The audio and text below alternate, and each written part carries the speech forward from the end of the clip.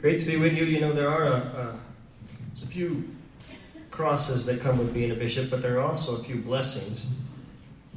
One of them is that when the Pope comes to town, you get to go meet him. So the next week, I get to go be with our Holy Father. And I actually got to meet Pope Francis a couple of times already. I was in Rome. It was about just 2 months, not even 2 months after I was ordained a bishop. I was already scheduled to go to Rome to help direct a retreat for some seminarians even before I was called to be a bishop, or knew I was going to be called. And so I got to go as a bishop to Rome.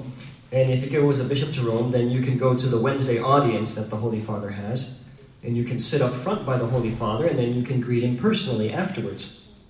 And I knew you could do this, but I didn't know how to do it, so I called up my bishop friends and I said, how do I do this? Do I need to send a reservation in, or do I have to get permission or have some kind of identification that says I'm a real bishop? And they said, no, just wear your fancy bishop's cassock and show up on Wednesday and they'll let you right in. I'm like, really? No ID? No nothing? No. So I did. In fact, I had a letter written from our chancellor that said, I'm an official bishop, just in case. Just in case it didn't work, because I look so young. And so, sure enough, you wear the bishop's cassock, you walk up to the Swiss Guard, they salute, and then you walk right by, and you go all the way up. You can go all the way up to the stage, in front of St. Peter's, where the Holy Father comes out. And eventually, I'm there with all the other bishops, and the Holy Father comes out. And, it was, one of those moments where you're like, what the heck am I doing here? That's the Pope, and I'm up here. I've been a bishop for 6 weeks, So after the audience, they invite the bishops to come forward and to meet the Holy Father. And because I was so nervous, I was there really early. And so I was the second guy in line. And there's a protocol when a bishop meets the Holy Father. You're supposed to remove your zucchetto and then kiss his ring. Well, I was thinking so much about what I wanted to say to him in Spanish that I forgot all that. So I just grabbed his hand and I said, Holy Father, you named me a bishop just a few months ago. And I said, thank you for being a man of the gospel. And he looked at me and he said, oh my, you're young. And then he said, you're going to have to work a lot. That's exactly what he said. Tienes que trabajar mucho. And then he said, and you're going to have to pray a lot too. And then he put his finger in my chest, and he looked me right in the eye, and he pounded. And he said, pray a lot. Pray a lot. Pray a lot. And so I got the message. So that's actually just what I want to talk to you about this morning. What I want to talk to you this morning actually is about the Christian virtue of zeal. The Christian virtue of zeal. And of course, it's zeal that gives us the strength that we need to go forward when things get difficult. And zeal is, it's not optimism. It's not simply a good attitude. It has to be something deeper than that, because optimism and good attitudes eventually fail, right? Zeal is the virtue that allows us to go forward when everything is going wrong, or when everything looks dark. Zeal is a participation in Christ's own love for the people that I serve. What happens as I grow in my life of prayer in ministry is that I begin to experience Christ's own love for the people that I serve. St. Paul speaks about this in 2 Corinthians 11:2. He says, I feel a jealous love for you, to the Corinthians, because I espoused you to one husband, to Christ, and now you've been unfaithful. See what St. Paul's saying? He's saying, like a husband would be jealous for his wife who abandons him. He says, I have that feeling in my heart, because my heart has been so conformed to Christ's heart. I feel that you've abandoned him, and I feel the jealous love. Right? That's zeal. I remember the first time I saw real zeal. It was 1992, and I was in Denver. Actually, 1993, I was in Denver, and John Paul II was there. And it was Saturday night. I was with a group of NET alumni, but I wanted to get as close as I could to John Paul II, and so I left the group and just started to kind of work my way through the crowd, individually, because I knew if I stayed with them, I wouldn't be able to do this. So I worked my way basically all the way through the crowd, up as close as I could get to the stage so I could actually see him. And I remember seeing him speak, and I saw something in his heart, and it was a fire. It was a burning fire, and I remember being taken by it. And I remember thinking, that's what I want. I want that fire. And of course he said, right? He was saying, he said in those very words in that speech, now's not the time to be ashamed of the gospel. Now's the time to preach it from the rooftops. There was a fire in him that could not be quenched. And when I saw it, I wanted it. That's zeal, right? Now, if you've been paying attention to Pope Francis, you'll see that this fire is in him, and you're going to see it this week, and the United States is going to get to see it. There's a fire in him to preach the gospel, and it's in his writings. If you haven't read Joy of the Gospel, then that's your homework. You got to go home and read it. You have to read it.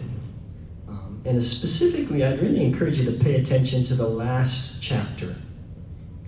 Really like paragraph 260 on. Because that's where he really speaks about the heart of an evangelist and what the heart of zeal is like. And he talks about this fire. Of course, the whole thing, he begins the letter by saying, he says, I dream of a missionary option. That is, a missionary impulse capable of transforming everything. So that the church's customs, ways of doing things, times and schedules, languages and structures can be channeled for evangelization of the world rather than self-preservation. Right? See the shift? Why do we exist? Not to care for ourselves, not to make sure that we're able to go on, but to evangelize the world. Right? He said early on, Pope Francis, he was at a synod in the Diocese of Rome, and he said, the parable of the sheep, there's 99 and there's one lost, and the good shepherd goes after the lost one. He said, but the problem is today that we have the one in the church, and the 99 are out there. And we're spending all of our time caring for this one, making sure that its coat is clean, rather than going out to search for the 99 that are lost, right? This is what he's talking about, this missionary impulse. Everything we do ought to be directed towards reaching people out there so that they can come and encounter Christ. Of course, he points out, Pope Francis points out that this zeal that we need to evangelize comes from the encounter. It comes from being with Jesus. That's what an encounter is. Experiencing him. Encountering him, knowing him, spending time with him. And he's quite strong about this. Basically, he says, if there's not a fire burning in your heart to share the love of Jesus with others, then you're really not a Christian. That's basically what he says. Listen, I'll just read you his quotes. Paragraph 264. What kind of love would not feel the need to speak of the beloved? To point him out, to make him known. If we do not feel an intense desire to share this love, then we need to pray insistently that he will once more touch our hearts. We need to implore his grace, asking him to open our cold hearts and to shake up our lukewarm and superficial existence. If I don't feel this intense desire to share the love of Jesus, then I'm living what he calls a lukewarm and superficial Christian life. right? Where's that fire, that intense desire come from? Pope Francis says, from being with him, from spending time with him. The zeal, the fire grows, and then I want to share it. This is the quote, actually, I was going to read at Mass, and it's the same paragraph, 264. How good it is to stand before a crucifix or on our knees before the Blessed Sacrament and simply to be in his presence. I remember when I was doing youth ministry in the parish in Faribault, I was at a retreat and we had adoration going on, and I could see how powerfully the Lord was working with the young people, and I was like, that's all I have to do. Like, really, if I just bring them here before Jesus in the Blessed Sacrament, he does all the work, you know? Basically, I just need to prepare them and teach them and for them to bring them to the place where they can actually be before him with open hearts, and then he does all the work, right? He continues, how much good it does us when he once more touches our lives and impels us to share his new life. What happens then is that we speak of what we have seen and heard. See, when I encounter him, then I'm touched by him, and then I want to speak about it. The best incentive for sharing the gospel comes from workshops. That's not what he says. The best incentive for sharing the gospel comes from contemplating it with love, lingering over its pages, reading it with the heart. Do you do that every day? Do you read the gospel that way, lingering over its pages, spending time encountering the Lord? That's where the fire of zeal comes from. Being with him, being in adoration, meditating on the scriptures. Another letter that's really an important one for the new evangelization, if you haven't read it, is the apostolic letter, Nuovo Millennio Inuente, which St. John Paul II wrote on the coming of the third millennium, right?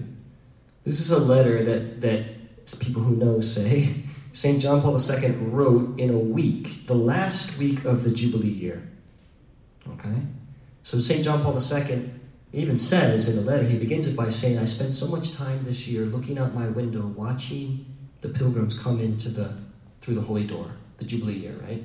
Thousands are coming through the Holy Doors at St. Peter's. The Pope's meditating on this. And then he writes a letter, he calls it his pastoral plan for the third millennium. This is what he wants the church to do, right? And the interesting thing he says, what I want is that our parishes would become schools of prayer. Our parishes would become schools of prayer, places where people learn how to pray, so that then they're transformed and they can transform the world, right? And what he says is, in order to do this, we have to first contemplate always before we do any action. He said in the Christian life, contemplation always precedes action, right? And so he commands us to spend time contemplating the face of Christ and then setting out into the deep. Pope Francis is saying the exact same thing. The best incentive for sharing the gospel comes from contemplating it, encountering him, spending time with it. And what happens there is what? Then we experience this fire burning in us. And then we have zeal to continue to share it.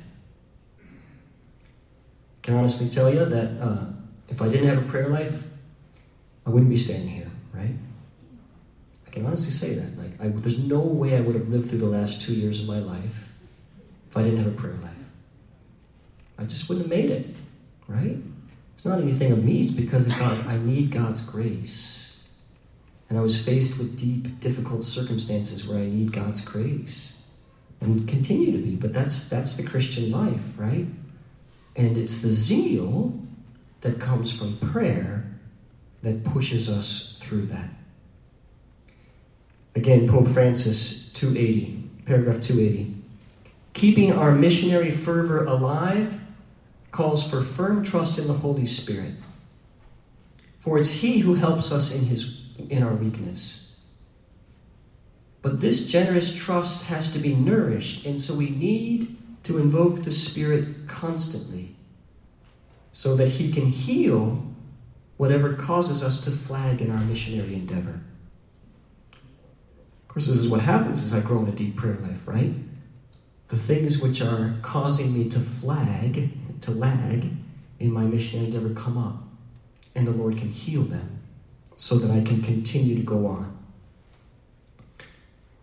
Pope Francis, he ends this letter really by talking about the risk of the missionary endeavor.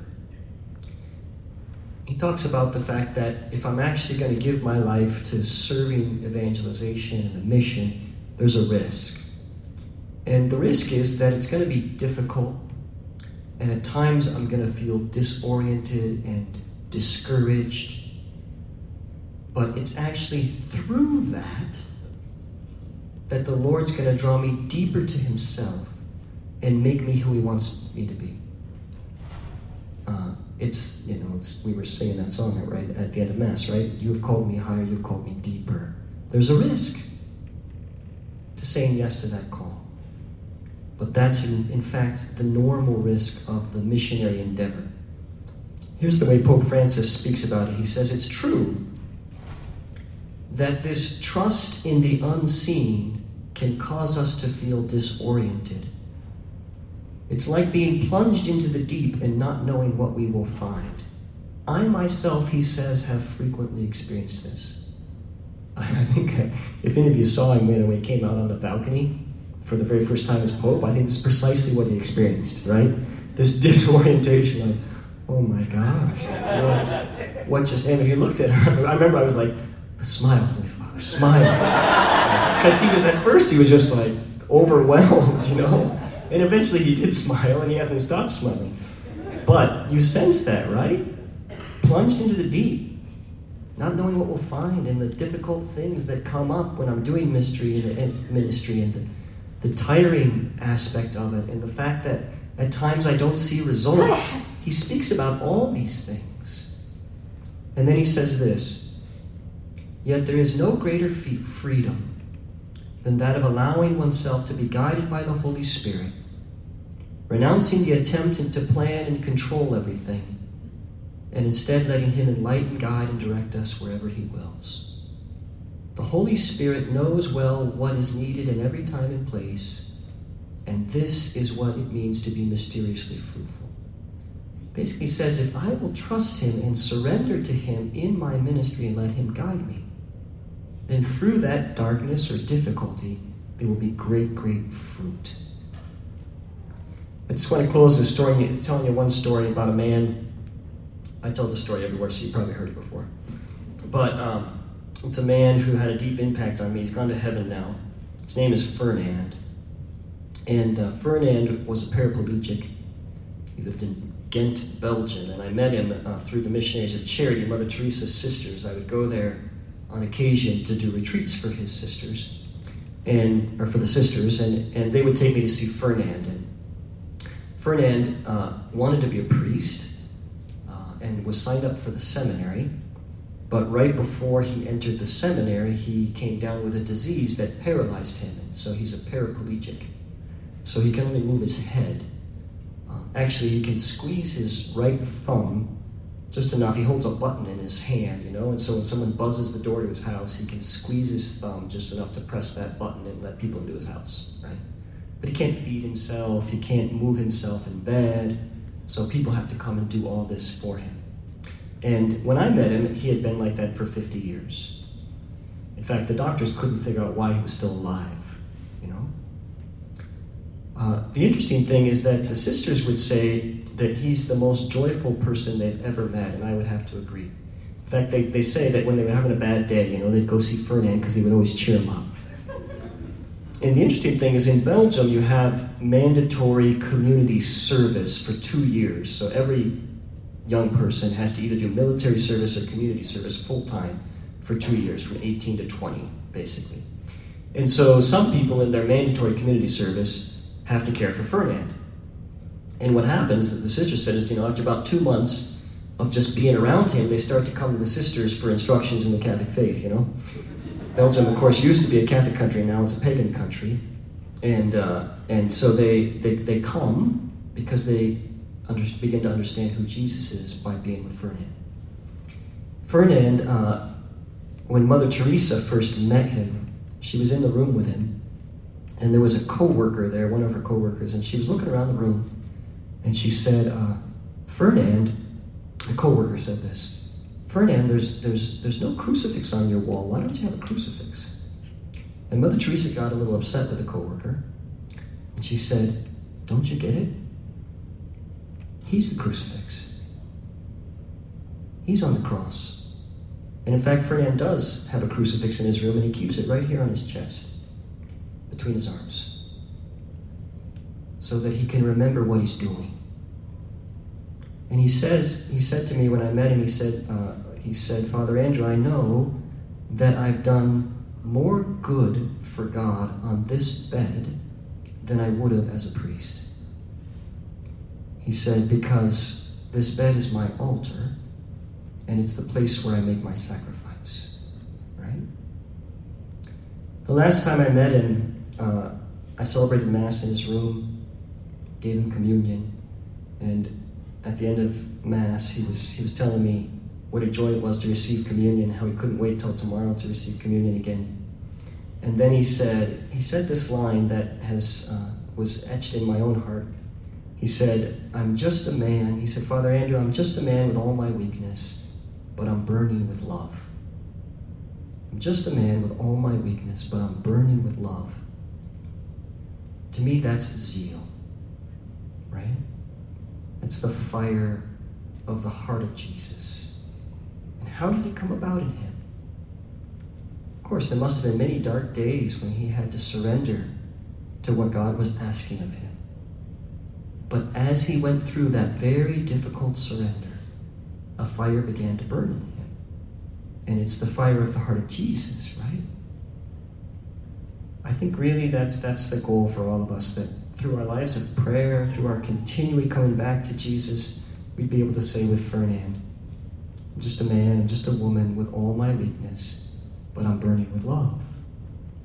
Because I know love, and I want to share it.